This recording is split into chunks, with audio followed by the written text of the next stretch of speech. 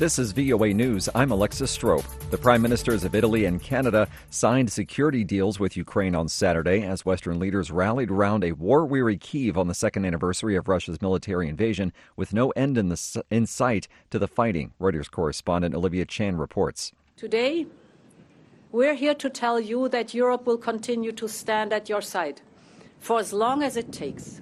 European Commission President Ursula von der Leyen vowed on Saturday that Europe would back Ukraine. Von der Leyen and the Prime Ministers of Italy, Canada and Belgium arrived in Kiev to show solidarity on the second anniversary of Russia's full-scale invasion. They joined Ukrainian President Volodymyr Zelensky at the Hostomel airfield. It was the site of a ferocious battle at the start of the invasion. As Russia tried to fly in paratroopers to seize the capital Kiev, Zelensky embraced the Western leaders and delivered a televised speech. He said the word independent will always stand next to the word Ukraine in future history.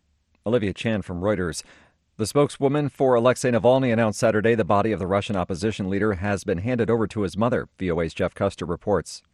In a message posted to her social media accounts, Kira Yarmish thanked all those who had joined them in calling for the release of Navalny's body. Yarmish said she did not know if the authorities would allow a funeral to be held, quote, the way the family wants or the way Alexei deserves. On February 16th, Russian prison authorities announced Navalny had died suddenly of unexplained causes in an Arctic penal colony where he was serving terms totaling more than 30 years.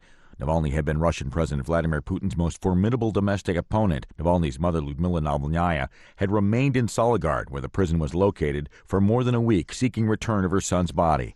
It's not yet clear when or how a funeral will be held. Jeff Custer, VOA News. For additional stories 24 hours a day, visit voanews.com. This is VOA News. U.S. President Joe Biden has announced 500 new sanctions on Russia as the world marks 2 years since Moscow invaded Ukraine. Biden said the sanctions will target Russia's, quote, war machine, including weapons procurement, and will also target individuals involved in the imprisonment and death of prominent Russian opposition leader Alexei Navalny 1 week ago. VOA's senior diplomatic correspondent Cindy Sain reports. Ukraine's defense forces continue to try to repel Russia's invading army.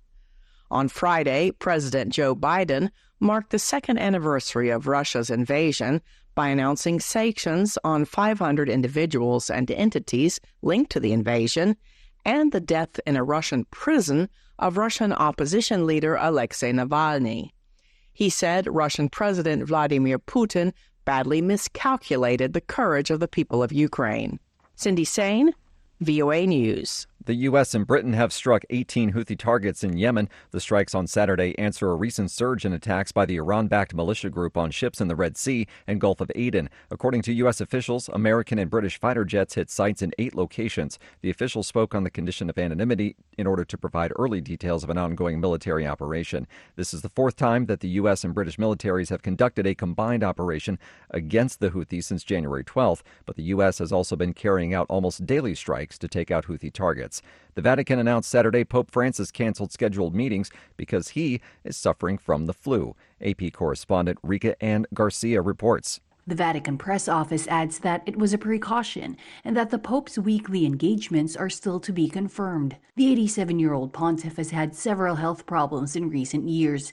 In late November, he was forced to cancel some of his activities because of breathing problems. Pope Francis has indicated several times that he would be ready to step down if his declining health becomes a barrier in leading the Catholic Church. But in a recent interview, he mentioned feeling healthy and denied any plans to resign soon.